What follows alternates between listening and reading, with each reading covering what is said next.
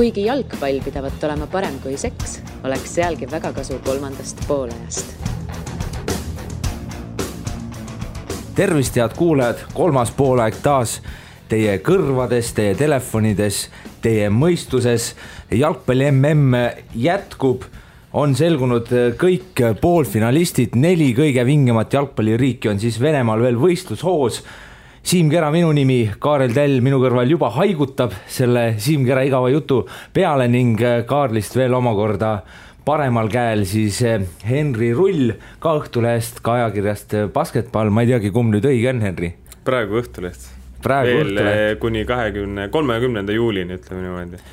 Ja siis läheb jälle Basketballi peale tagasi. Sa oled tegelikult meil ju siin päris palju MM-i ajal olnud. Pole kordagi sellist jalgpalli-korvpalli vastandumist sinu suust kuulnud? Minu jaoks jalgpall on esimene suur spordiarmastus nii ehk näha, sellepärast, et minu esimesed spordimälestused, kui ma vaatasin midagi, tulenesidki just täpselt jalgpallist ja siiamaani olen kindel, et sellest mängust saama palju paremini aru kui korvpallist. Ehkki ka korvpallist ehkki ka korvpalli mõistan enda arvates päris hästi ja korralikult, aga jalgpall ikka on see vana armi roostetana. Suurepärane.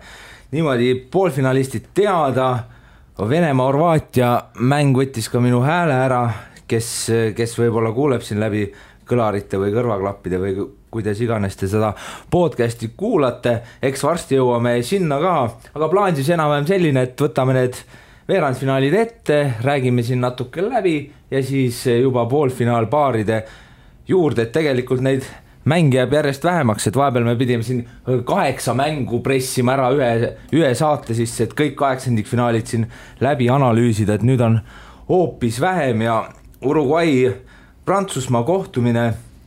Ma enne just mõtlesin, et kas ma üldse mäletan sealt mängust suurt midagi. See Lori supertõrje oli Kaatserise löögil, aga need väravad ei tulnudki kohe meelde.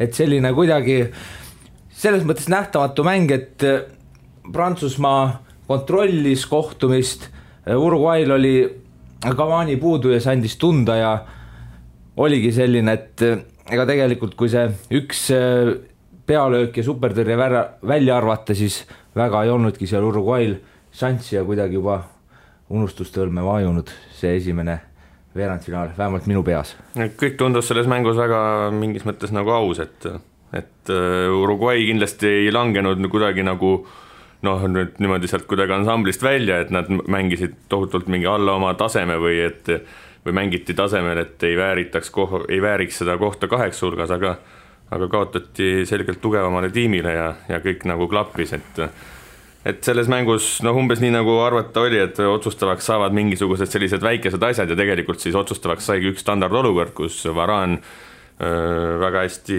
vabanes, sai hea tsenderduse, lükkas alla nurka, ta oleks võinud selle sama hästi ka mööda lükata ja poleks seda mängu otsustanud, et selline väike üks hetk. See, mis teisel poolel juhtus, see Griezmanni värav, kus Uruguay väravaht eksis, see nüüd enam, ütleme, mängus saatust võib-olla ei otsustanud või selles mõttes, et tõmbas Uruguayl natuke veel moti alla, et see oli lihtsalt üks suur õnnetus. Sellest hiljem selgus, et mehel samal mõned päevad varem suri ära onu ja mõned päevad varem suri ära vanaema, et võib-olla olidki mõtted kuskil mujal kui 100% jalgpalli juures. Minu arvates Prantsusmaa näitas selles mõttes võrdlemisi sarnast mängu siis oma alagrupi turniiriga võrreldes, et igav, muidugi Uruguay, aga kaitsefaasis on ju väga ja kaitsefaas nende see tugevaim külg ongi, aga Prantsusmaa jätnud ikka mitte mingisugust muljet, et täiesti suvasats, et nagu näha oli, et see Argentiina vastu, et siis ütleme lekkiva kaitse vastu Prantsusmaa lustib, aga kui on organiseeritud võistkond vastas, siis on ikka väga ja väga palju raskem, et ütleme see Varani ja Griezmanni väravad, kas oli siis veel mingit võimalust, head võimalust? Miskit nagu oli, aga otseselt meelde nüüd ei tulegi. Aga jälle teise nurga alt sa ütled, et nad nagu ei jätnud erilist muljet, aga kui ma ükspäev proovisin peas läbi lasta nende 4 alles jäänud meeskonna sellist senist turniiri ja kes võib-olla senise turniiri põhjal on kõige parem olnud, siis ma jäin jälle pidama Prantsusmaa juurde, et tegelikult mingis mõttes nad on olnud kuradi kindlad selle asja kohta, et nad ei ole mingit ime teinud, nad ei ole mingit ilusat mängu teinud, aga nad ei ole ka, pole nagu kahtlust, et nad edasi saavad igalt poolt, et selles mõttes on nad üsna kindlalt poolfinaalis ja selle enesekindluse pealt võidavad võib-olla kõiki, et see oli lihtsalt mõte, mis mul neid 4 võrreldes nagu tuli pähe, et Prantsusmaa on ju tegelikult teinud väga hea turniiri. No kui sa oled meil poolfinaali jõudnud, siis on raske öelda, et oled halva turniiri teinud. Ja sa kind of nagu kirjeldasid ka sellist tavalist MM-i võitjameeskonda, et kuidagi lähevad läbi ja kogu aeg on tunne, et kõige tähtsam on alguses ikka, tõesti on, üks kõige tähtsamaid asju on see energia ja selle vaimse energia hoidmine nendeks kõige otsustavamateks hetkedeks, isegi kui nad ei olegi siiamaani võib-olla nii-öelda isegi vaimselt säranud, nüüd ongi need 2 mängu, kus nad peavad särama ja võib-olla neil on hoitud seda tuhhi või et nad saavad veel, et neil on panna üks käik juurde.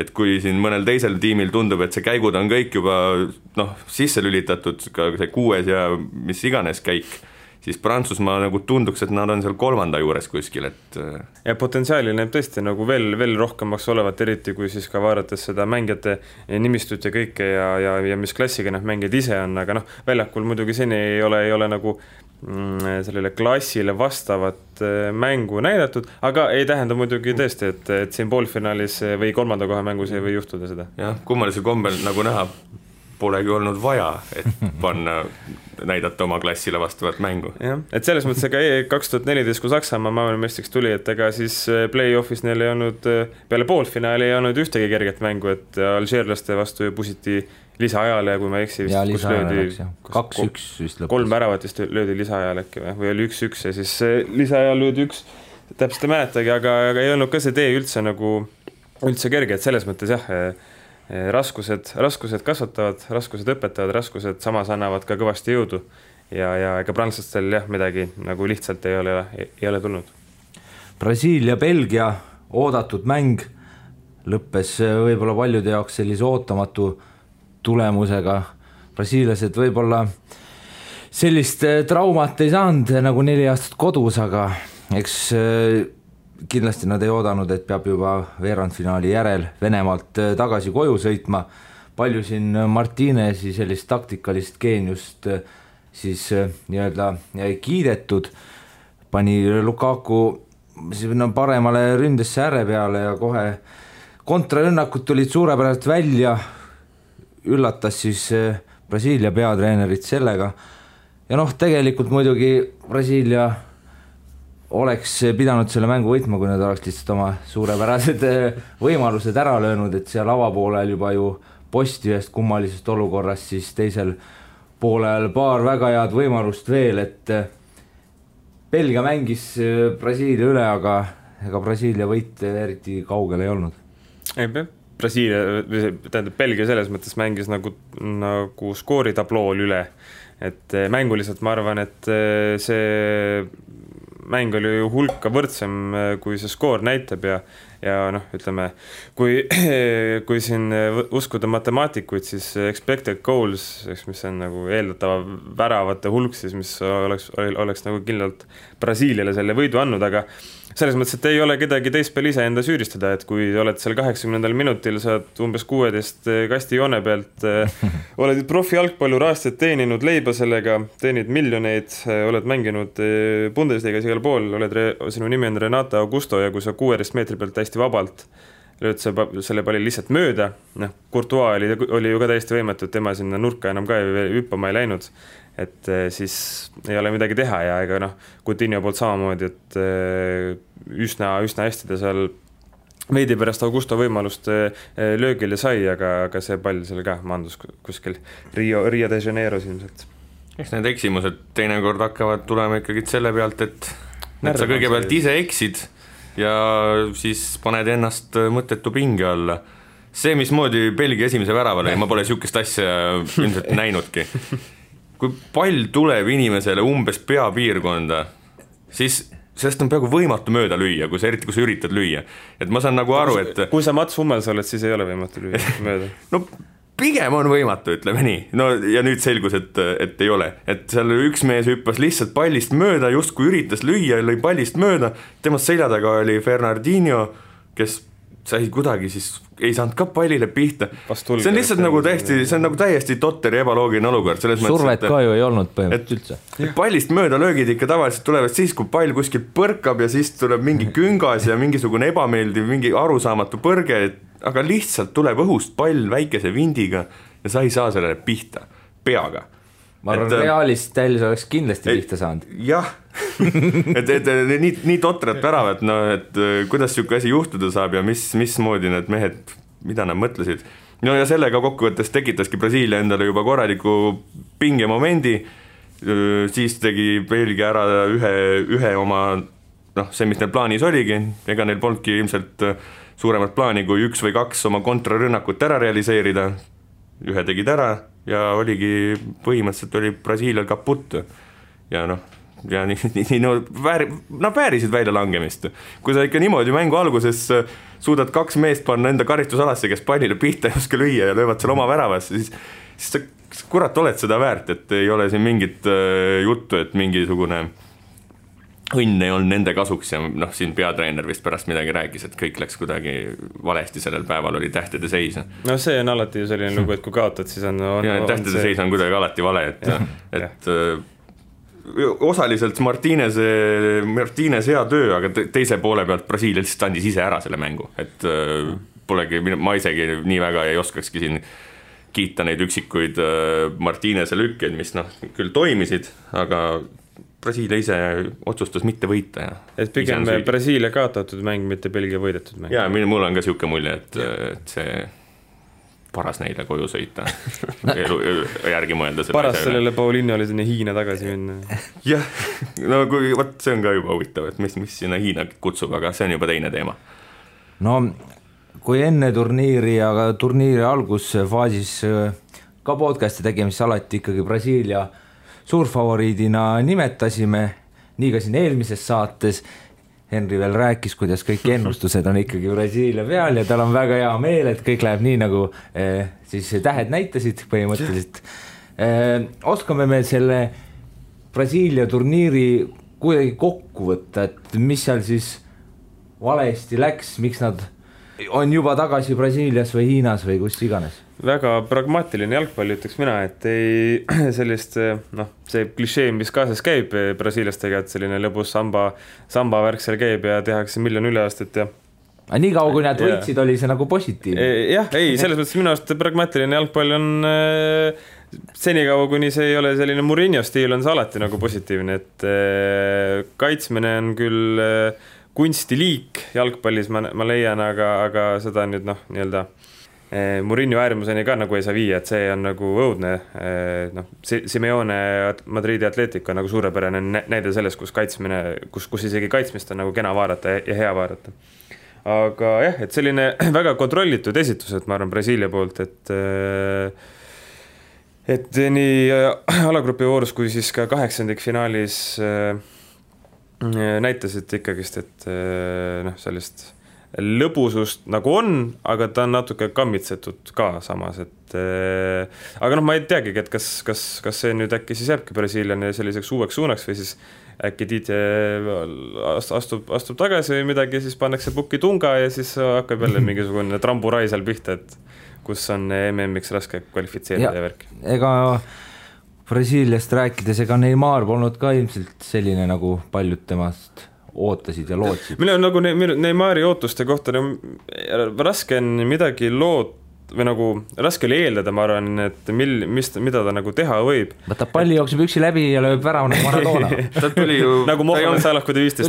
Ta ei olnud enne seda juppaga jalgpalli mänginud, nii on päris raske. Et ta oli 2-3 kuud vigastatud, pluss ega tegelikult see hooaeg seal Pariisis ka, ma ei tea, see Prantsusmaa liiga ei ole ikkagi päris see mõõdupuu, et ja meistrite liigas mina ka nagu ei mäletaks, et ta oleks midagi väga vägevat teinud, et kui tähtsad mängud olid, siis ma ei tea, kas ta üldse mängis või mis tegi, et ei jätnud küll nagu mingit muljet, et selle pealt ongi nagu raske ka kuidagi eeldada, et ta tuleb ja paneb kõik paika, et oleks ta, ma ei tea, Barcelonas klubihooja teinud sellised 30 väravat 15 söötu ja seal võtab mehi ette vasakule paremana, lööb iluväravaid ja kõik on hästi, siis tõesti oleks need eeldused olnud väga suured.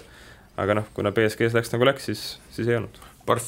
Brasiilia puhul minu meelest jäi seda mingisugust taktikalist varieerumist jäi kindlasti nagu lõpuks puudu, et siin eriti selles viimases mängus, et võib-olla oleks võinud nagu julgemalt mõelda ka sellise käigu poole, et anda see pall, tuimalt anda pall Belgiale mingiks ajaks ja see tekitab sulle omakorda võimaluse, Belgiaga mängus siin tagantjärgi oli näha, et neil lihtsalt ei olnud ruumi eriti rünnata, nad isegi suutsid päris palju olukordi tekitada, aga kui Belgia korralikult kaitses seisis, võeti ruum ära ka sellest samalt Neymarilt. Aga kui sa annad selle palli mingiks ajaks Belgiale, ise jääd tuimalt oma poolele, vaatad, kuidas Belgia veidi kõigutab ja siis üritad kontratega rünnata niimoodi, et sul on kontraajal on Neymaril ruumi ja siis nagu ja teistel ka, et seda ruumi ei juletud tekitada viisil, nagu paljud julgevad. Paljud head meeskonnad annavadki palli vastasele, hea meelega annavad, sest et see ongi nende tugevus, sest et sellisel juhul on võimalik kontrasse minna. Et seda nagu, oleks Brasiilia võitnud, Belgiat oleks kõik öelnud, et suurepärane mäng jälle ja õige taktika, aga tagantjärele tundub, et Belgia oli kaitses nii kõva, et tegelikult oleks pidanud vahepeal palli lihtsalt Belgiale kinkima ja vaatama pealt, kuidas nad peavad tulema palliga Brasiilia poolele ja siis võidad palli, teed 2-3 söötu, nii nagu Belgia seda tegi ja lööd värama. Aga seda Brasiilia, ma arvan, et see ei olnudki neil plaanis ja võib-olla oleks see plaan B olnud päris hea plaan. Samas ma arvan, et plaan A oli ka täitsa korralik. Oli jah, ma ütlengi, et nad tegelikult lõid päris palju olukordi, isegi selle Belgia vastu, kes seisis liinis, 4-3 liiniga vist seisid seal niimoodi, et lähedal 7 kaitsjale, Aga kuna ütleme, Belgia ikkagist üsna kiiresti selle 2-0 eduseisuga haaras, et siis oli juba selge, et see mäng kujunebki niimoodi, et Brasiilial on pall ja Belgial ei ole, et kui siis Brasiilia oleks tahtnud Belgiale palli pakkuda, oleks äkki tekkinud selline olukord, kus kumbki ei taha palli ja siis ta seal keskringis lebab ja lihtsalt on ja puhkab. Ja seda küll jah, et lõpuks, nagu sai juba öeldud, ise andsid oma totrustega palli või nagu mängu ära juba alguses. Kaarel, Henri, Inglismaa on jalgpalli MM-i poolfinaalis. Seda lauset ma pole kunagi elus varem öelnud ja jumal teab, kas veel kunagi ütlen. Kas nüüd on aeg inglastesse uskuda, Henri? Sina oled olnud ka selline valjuhäälne Inglismaa jalgpalli selline alandaja ja mutta tõmbaja. ma olen alandaja. See on nüüd laus vale, see on kohe näha, Siim, et oled Õhtulehesse juba sisse elanud ilusti, et sellist asja lahmid. Et ei, mitte mingil juhul ei alanda ega tõmba mutta, Inglismaa koondis mulle lihtsalt ei meelde, aga see ei tähenda, et ma ei suudaks hinnata õigis olid ju Saksamaa fänn, me eelmine kord oleks peaaegu tülli läinud. Nüüd täna siis. Ei, me ei oleks isegi peaaegu tülli läinud. Siim, sul on väga, väga vale info. Aga ei ole küll mutadamad ega midagi, et see, et ma nende vastu olen, ei tähenda, et ma ei suudaks neid objektiivselt hinnata. Ja selles mõttes, nagu siin ka varem rääkinud olen, et inglastel on kindlasti väga, väga palju põhjust olla optimistlik tuleviku osas, et läheb, ma arvan, et see poolfinaali jõudmine nii või naa juba kõikide lootuste ületamine, aga nagu veel vahvam on see, et tulevik näib helgem, et mis ei tähenda nüüd muidugi, et võime juba praegu fanfaari tõiskama ja koorad lõrisema panna, et Inglismaa 2020 on Euroopa meister või midagi sellist, aga ma arvan küll, et siin on siis jalgpalli sünniriigi, nagu need ise meeldib enda kohta öelda, uus ja väga selge tõus on tulemas, eriti kui siis ka siin näiteks eelmine aasta vist kõik suuremad noorteturniirid inglased ka näiteks ära võitsid. Et ma seda mängu Rootsiga küll ise ei näinud, aga nii palju kui lugesin, siis inglased vist olid jälle päris head olnud ja nagu vaatasin, et jälle standardolukorrast löödi ka üks ära, et see on kindlasti väga... Ma isegi ütleks, et haruldane, kui hästi nad lahendavad tegelikult need standardolukordi, et alagrupi voorus ju ka löödi ohtralt väravaid sellest, olgu vastased ei olnud esmaklassist, aga midagi see ikka näitab. Ja ütleme, kui sul on nii võimsad 3 mees seal taga keskkaitset siis on muidugi mõnus neid standardolukordi nagu välja ka mõelda ja lahendada, et need võimalike lõpuni viijaid on lihtsalt nii palju. Ja isegi see teine värav, mis löödi nii-öelda mängust, tegelikult selleks mängusiseselt tekitati endale standardolukord põhimõtteliselt, et need anti aega, äärel lükati mõned söödud, oodati, anti aega, et mehed saaksid karistusalas oma liigutused teha ja nii nagu minna sinna, kus nad olema peavad ja siis tuli see rahulik tsenderdus teleälli pea peale ja et see oli ka päris omamoodi stiilne, et tegelikult nagu justkui mängu sees tekitati endale veel üks standard ja löödi ära see. Jah, ja ma arvan, et selles mõttes, kuna tegemist on ikkagi selgelt Inglismaa uue generatsiooniga nii mängijate kui siis ka peatreeneri osas, et siis mingisugune nii-öelda vana ajalugu neid ei saagi kammitseda, et ma arvan, et oleks olnud see eelmine, oleks Roy Hodgson peatreener olnud ja aasta 2016 ja oleks see penaltiseeria Kolumbia vastu olnud, siis pärast Hendersoni lööki oleks ilmselt kõik inglased need pallid kas väravaheli sülle löönud või üle või Erik Taieril oli niisugune nägu peas, et ta igal juhul nagu ütleme, et kõik läheb nässu ja olekski tal see nässu läinud, mis oli väga lähedal, see oli seeria kõige halvem penalti, siis oleks see ajalugu kohe hakanud neid ka kummitama, aga noh, aga pääsesid Erik Taier, ütleme läbi, no ma ei tea, läbi nutu ja pisarate juba enne lööki kuidagi, no tal oli niisugune nägu peas, et ta lihtsalt kohe laseb täis ennast, no.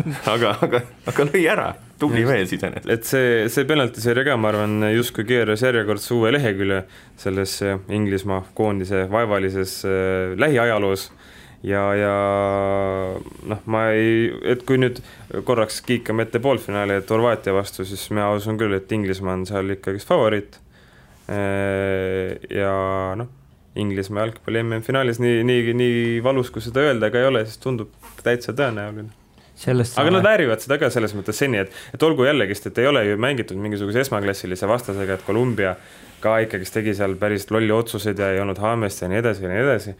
Aga no mis vahet seal on, et ma arvan, et kui Eesti oleks MM-il ja meil nüüd saaks sellist rada läbi käia, siis keegi ei vinguks selle üle, et aga teisel pool on ju need tugevad võistkonnad, et ikka peame nendega mängima, et siis oleme... See ei ole inglaste süü, et Itaalia suutis kaotada Rootsile ja et Saksamaa jäi Rootsiga klubis viimaseks, et no Rootsi ongi nii kõva meeskond, et ta lülitabki välja maailma meistreid, et noh, ja näed, nüüd lülitasid inglased nemad välja. Ja inglastele siis vastu, nagu öeldud, sai juba Horvaatia, Venemaa-Horvaatia 2-2 mängisid laupäeva õhtul penaltiseerias, siis Horvaatia lõpetas venelaste ilusa turniiri ja eks Horvaatiast saab ka veel rääkida siin poolfinaali juures, aga venelastelt tegelikult tõeliselt sitke turniir, nägi ka taas ühte iluväravat nende soorituses ja Horvaatia oli seal paaris tugevam. Ja selles mõttes tore, et nad läksid edasi, aga Venemaal kindlasti häveneda ei ole peale seda turniiri ja see selline vastuvõtt, mis seal Moskvas oli, kus fännid hullusid, kuigi meeskond veerandfinaalis eelmine päev kaotas, oli ka päris võimas.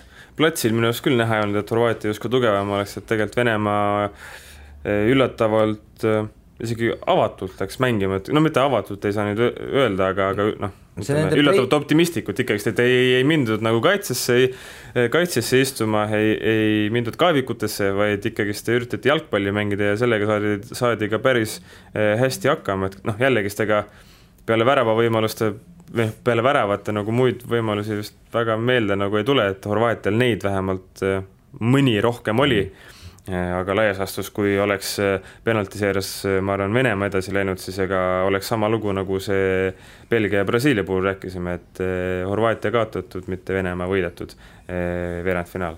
Aga kindlasti suur ja soe ja palav aplaus venelastele, et enne 2017, kui see maailmajagude karikaturniiri seal oli, siis jätsid nad küll ikka päris kehva mulli, aga võt, nüüd tuleb välja, et tegelikult on kuuluvad maailma 8 parem jalgpalliriigi sekka. No ei kuulu. Ma ei tea. Aga selles mõttes, praegu sellel hetkel siin selles aegruumis Venemaal kuuluvad kindlasti ja väärisid, et väga, no paljude jaoks võib-olla tuli tõesti üllatusenagi, nendelegi tuli natuke ootamatult, et Hispaania vastu ja Venemaa ju no üldse ei näidanud mingisugust nagu palliga mängu või mingisugust ise loomist, aga polnudki vaja ja nüüd, kui tekkis olukord, kus nagu oli vaja, et ikkagi taheti selgelt saada poolfinaali ja taheti Horvaatia vastu mängida ja taheti väravaid lüüa, siis tekitati neid olukordi ja tekitati korralikult ja noh, palli hoidis küll Horvaatia rohkem ja selles mõttes selle tegi Venemaa kindlasti meelega, et nad natukene andsid mängu Horvaatia kätte, et ise noh, siis pikaga oma torne otsida ja et neil oleks natuke ruumi seal ees ja et no tõesti väga sümpaatne mäng mõlemad poolt tegelikult, aga noh, kuna Venemaa on ikkagi selline nii-öelda üllataja rollis, siis nemad justkui jäävad meelde ikka niisuguse väga sümpaatse turniiri käivad meelde, et ka tublid mehed. Aga kas ta tõesti olid siis korralikult võimalus? Mina mäletan küll, et lisaks väravatele, seal olid jah mingid pool šantsikus kastist alla saadi löögile, aga seal olid alati Horvaatia kaitsjad olid oma kehade või jalgadega vahel. Et Subasic, ütleme ühtegi mingit fantastiat ei pidanud ju tegema.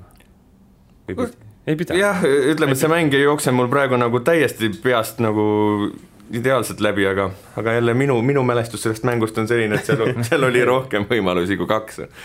Aga no see juba näitab, et 2 võimalust neil oli ja selles mõttes on ka tubli tulemas.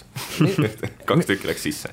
Mina üllatusin sel teemal, et päris paljud hakkasid minu käest seal Venemaa-Horvaatia mängu all kõike uurima, et no mis värk selle Venemaa dopinguga on, et raudselt teevad, et tuligi välja, et päris palju on sellised inimesed, kes ongi pigem nagu veendunud, et Venemaa edu on siis kuidagi dopinguga seletatav ja siis ma ütlesin, no jalgpall ja doping, et see on natuke keeruline ja nii edasi, aga ma ei tea, kas minu tutvusringkonnas on palju vandenõu teoreetikuid või selles mõttes Venemaa spordis juhtunud vaadates võib, või isegi spordipoliitikat vaadates võib öelda, et see on üks osa doping, aga eks pallimängudes ja võistkonnaalades üldse on seda nagu raskem läbi viia, pluss ikkagist ju MM-il tehakse ka dopinguproove, et tegemist ei ole NBA või nende Ameerika profiliigadega, kus räägitakse, et ei tehta.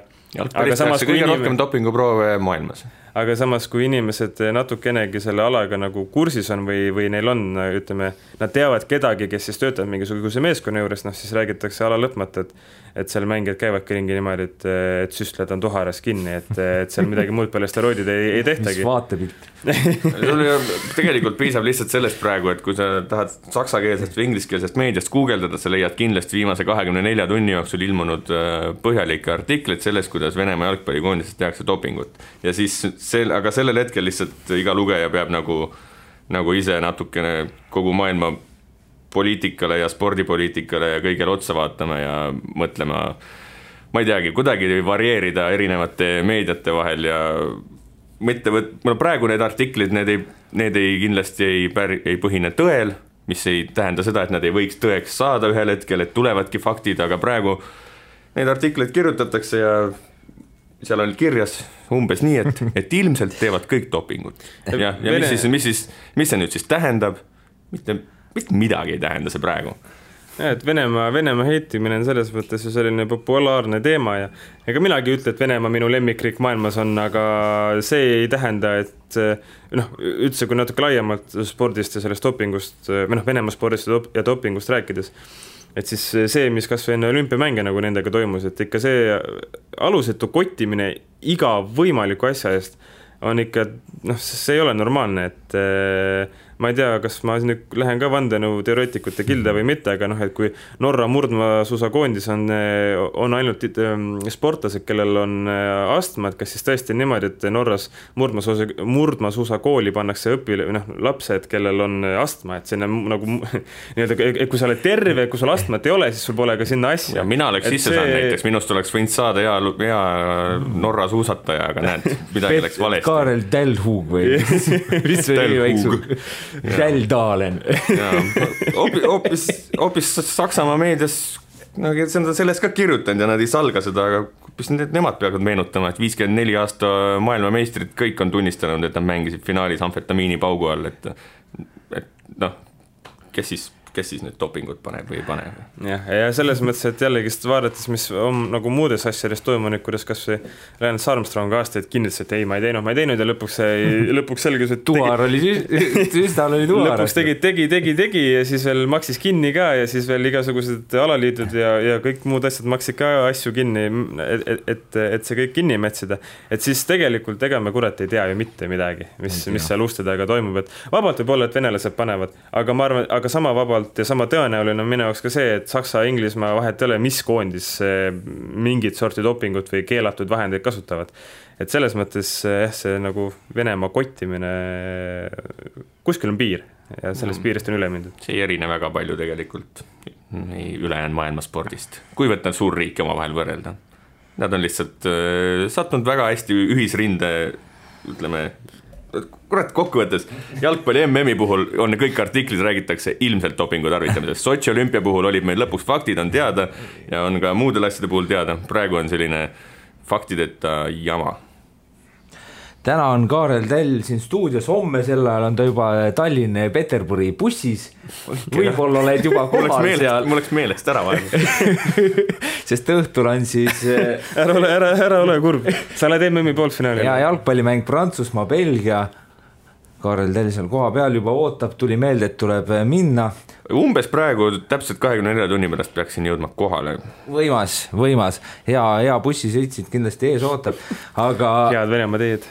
Vaatasin põnevaid fakte, aga toredaid numbreid, et Prantsusmaa, Belgia mänginud 73 korda ajaloos, esimest korda siis kohtusid 1994 ja tegelikult suht üllatav, et Belgia on võitnud rohkem mänge, 30, 24, Prantsusmaal 19 viiki ja veel tore number, et Belgial on siis see MM-turniir olnud 9 erinevat väravalööjat, rohkem vaid oli Itaalial 2006, kui oli neid 10.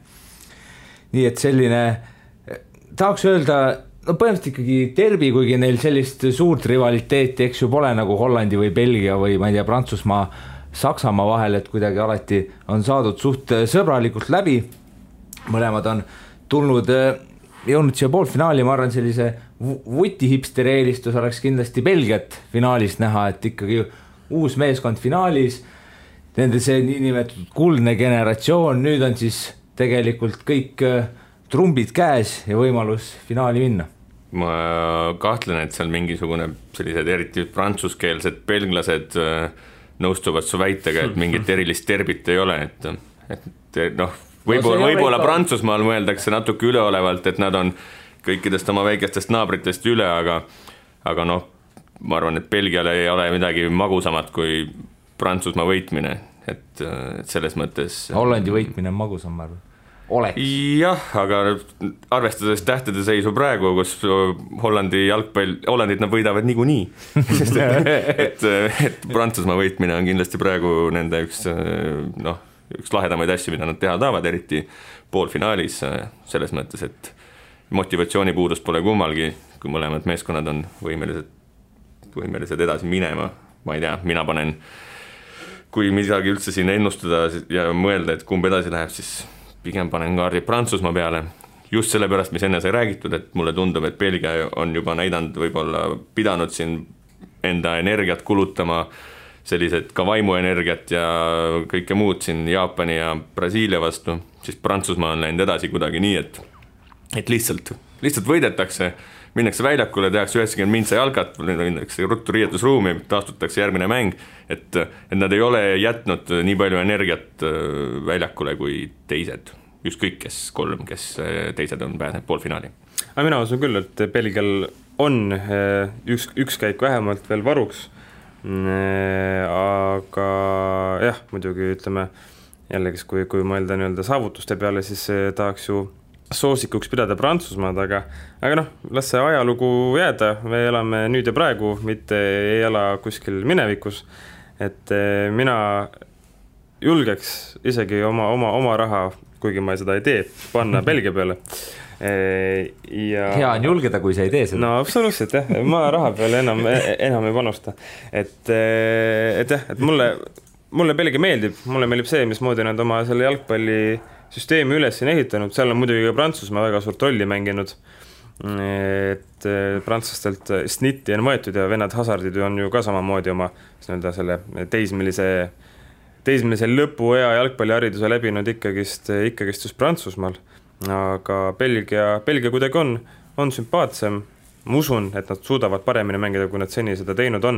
Ja ühes selle Brasiilia võiduga, ma arvan, saadi natuke selline punn ka eest, et selle kuldse generatsiooni nii-öelda suur võit, ja suur võit mitte selles mõttes, et raske vastase vastu, vaid suur võit selles mõttes, et maailma kõige tähtsama turniiri väga kauges faasis juba, et sellist asja neil ju varem all ei olnud, et nüüd see on ja ma arvan, et see võib natukene nii-öelda lõõgastavalt neile mõjuda.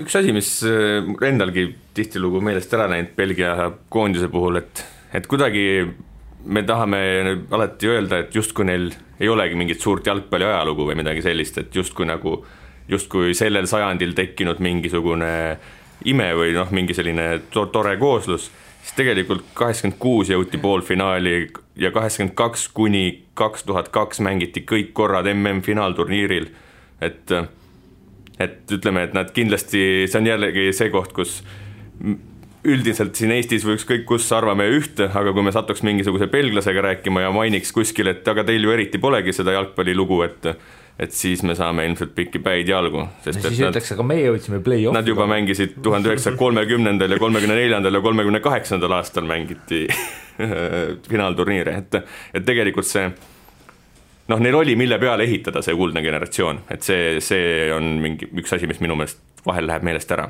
et seda ei tehtud kuskile tühja kohta, võib-olla nagu Islandil tähendab, et kuskile pandi mingi seeme ja sealt tuli suvalisest kohast, et nendel oli väga hea pinnas.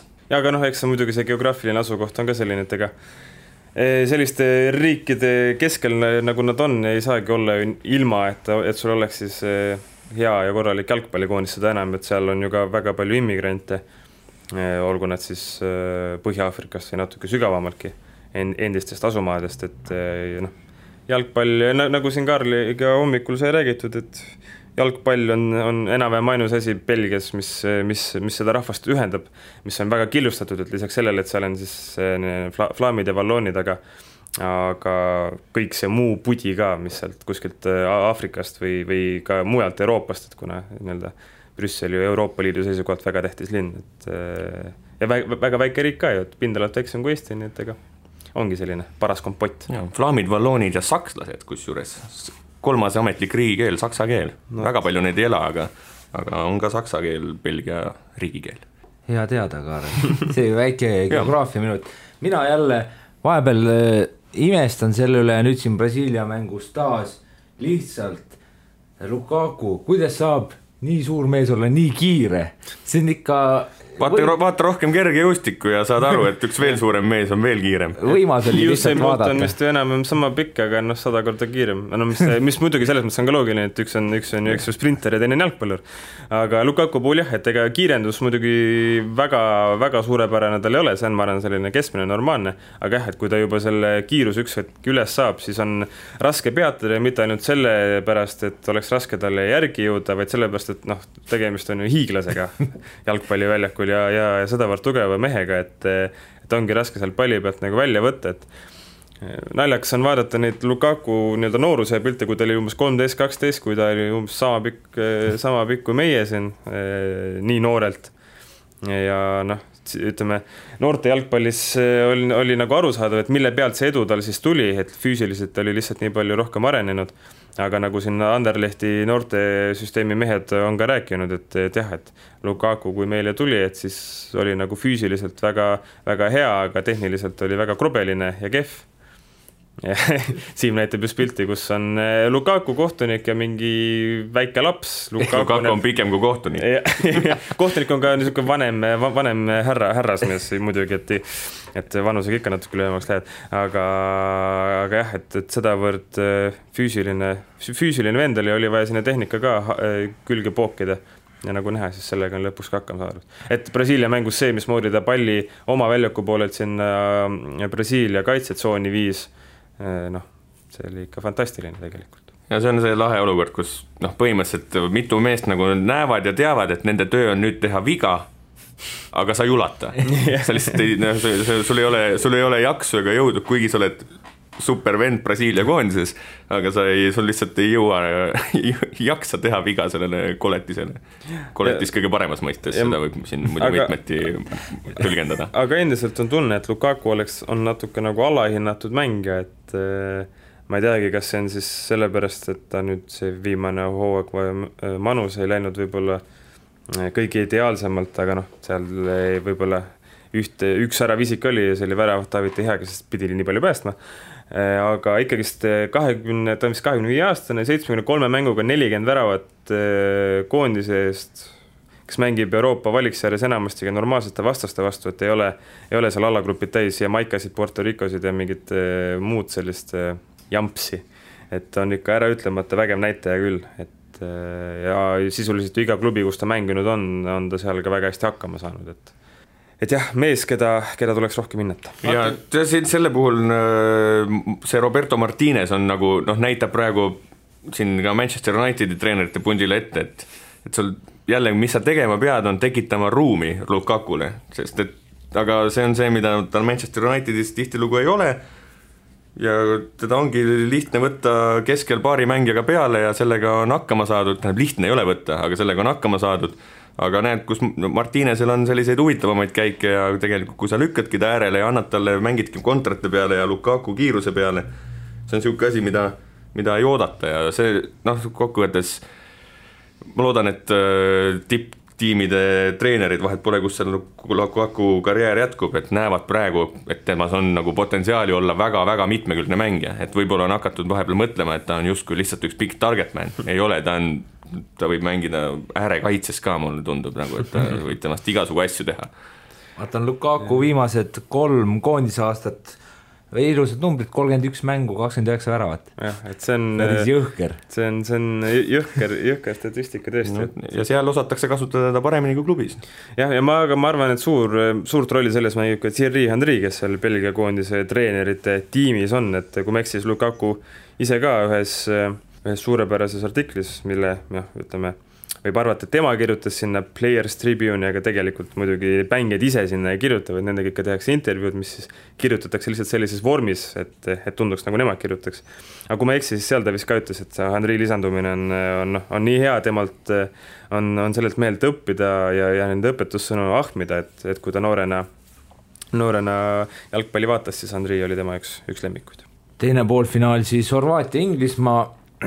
Minu arust siin võiks olla põhiküsimus, et horvaatlastel nüüd selja taga 2 kohtumist lisaaja ja penaltitega tundusid juba siin 8-finaalis väsinud, ega ka Vene vastu kõige nii-öelda jalad kõige teravamad ei tundunud, et kas kui vaadata, kuidas Luka Modric sel lisaajal lidus ringi, nagu oleks mäng just alanud, siis ma arvan, et tänapäeva tehnoloogia ja see meditsiin ja kõik on jõudnud sellisele tasemele, et see, kui sa mängid turniiri jooksul ütleme 60 minutit rohkem, et see ei mõjuta väga.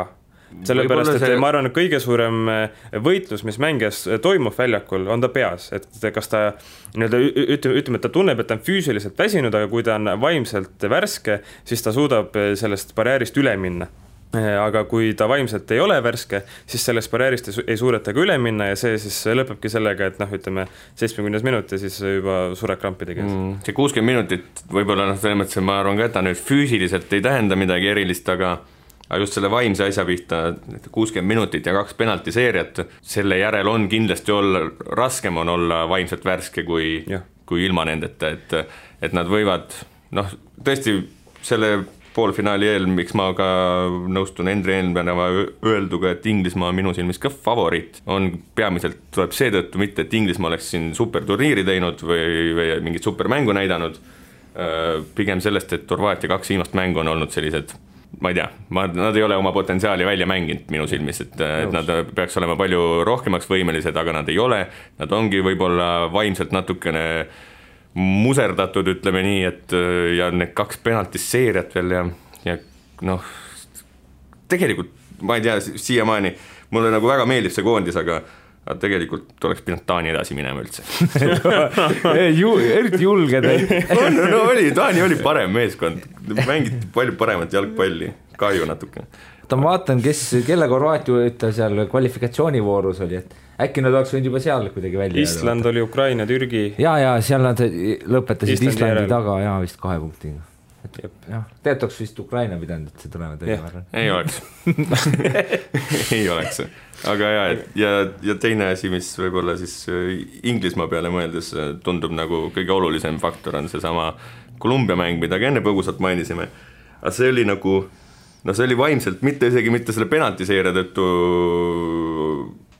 selle vaimse barjääri alistamine, vaid kuidagi üldse, see oli nii vastik ja rõve jalgpallimatš ja kui sa sellise provokatsioonide hunniku ja mitte mängimise ja sellise veidruse suudad ikkagi Euroopa meeskonnana enda kasuks pöörata, mingis mõttes minnes kaasa nende provokatsioonidega ja ise hakates seda sama totrust kaasa tegema, mida Kolumbialt ikkagi rohkem tegi, siis ja võita see mäng lõpuks, ütleme, võita mäng ilma jalgpalli mängimata, et see oli kindlasti selline väga-väga kõva võit, et selle pealt nad said kindlasti päris kõva nagu. Ja kas sa kujutad ette, et inglastel siis nii-öelda eelmine generatsioon oleks midagi sellist teinud? Eelmine generatsioon oleks närvi läinud ja punaseid kaarte võtnud ja selles mõttes, et eelmine generatsioon oleks, kõik oleks valesti läinud selles mängus, selles pole kahtlustki, see oli nii vastik jalgpallimatš, kui üldse olla saab ja Kolumbia tegi seda ülihästi, aga põhimõtteliselt nad lõpuks ei murdnudki Inglismaad maha,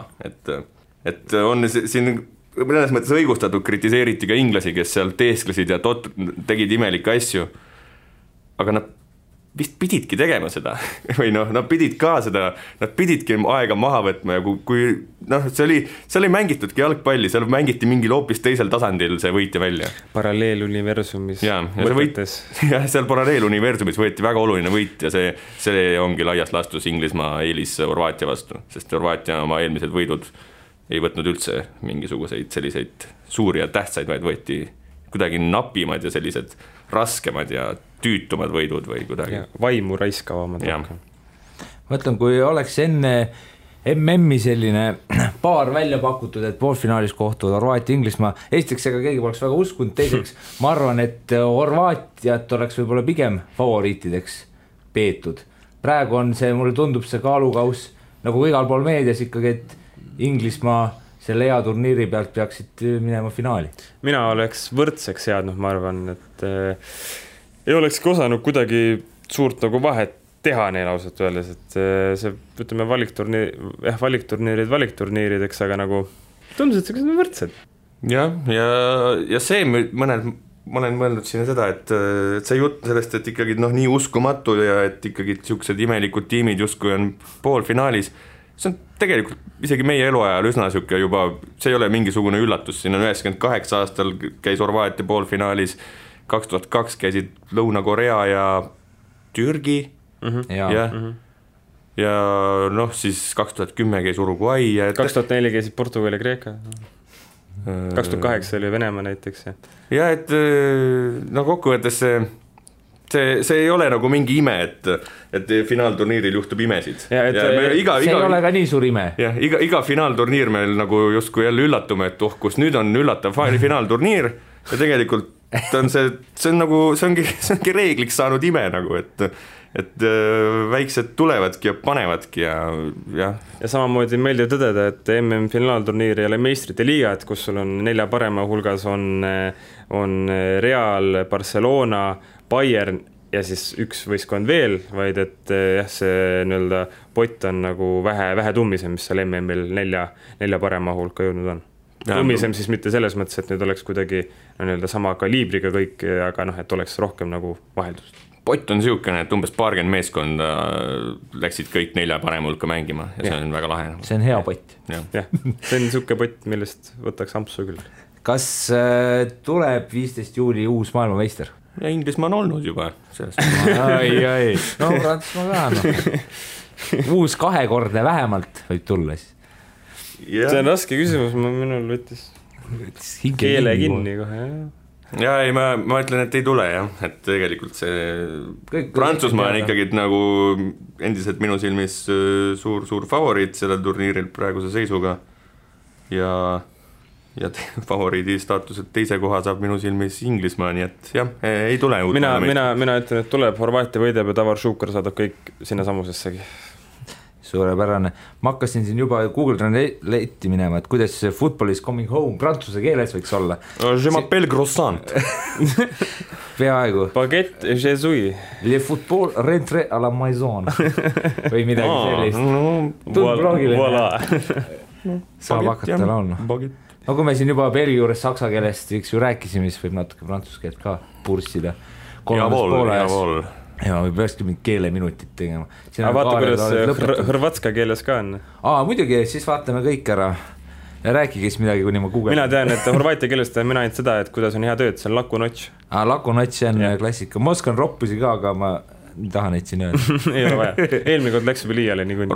Horvaatia tiitel on kohaliku jalgpalli mõistes saab olema äärmiselt huvitav, et kui nad tuleksid maailmameistriks selle pealt, et neil on kõige korrumpeerunud ja kõige rohkem idiootsustega tegelev alaliit maailmas ja nüüd põhimõtteliselt see kohtu all istuv Mamic saab rahulikult öelda, et mis ma valesti tegin, viisin meid maailmameistriks või? Mis asja? Tegelikult läheb, kui Mamic süüdi mõistetakse, siis Šuker on kohe järgmine, et kohalikud on rääkinud, et Šukeril on siin heal juhul mõni aasta on veel vabadust ja siis läheb temaga vangi, et seal on kogu see punt tegelikult peaks vangis istuma. Ja Zagreb Dinamo tuleks sulgeda? No see on, põhimõtteliselt sulgeda ei tuleks, kui sealt kõik Mamic oma pundiga ära saata Dinamost, siis võib sellest ju täitsa nagu saada üks tänapäevane jalgpalliklubi. Aga enne tuleb põhimõtteliselt kogu alaliit vangi panna koos Zagrebi Dinamoga. Aga mõtle, kui nad tulevad maailmameistriks, siis mees veel kohtupingis või enne vanglasse minekut saab öelda, et poisid, mis ma tegin valesti? Viisin meid maailmameistriks. Ja väga tore, kui maailmameistriks tuleks ikkagi meeskond, kes sai Eesti kes 3-0 tala. Tuleb ikka meeles pidada seda. Nogometse Vracha Kutši, ütlevad horvaatlased praegu ja loodavad. Ja neil on vaata see oma sõna jalgpalli jaoks ja Nogomet, et see on päris huvitav sõna. No nii, Slaven Bilic teeb äkki nüüd ka ühe laulukese, et ja võib-olla tõesti. Nojah, nii need jutud siin otsa said, 3. poolajas MM-i teemalised, eks siin enne finaali kohtume kindlasti veel. Aitäh, et kuulasite, aitäh Kaarel, aitäh Henri. Aga palun. Olge tublid, tšau. Kuula meid igal neljapäeval Õhtulehest, SoundCloudist või iTunesist ning ära unusta meie podcasti tellimast.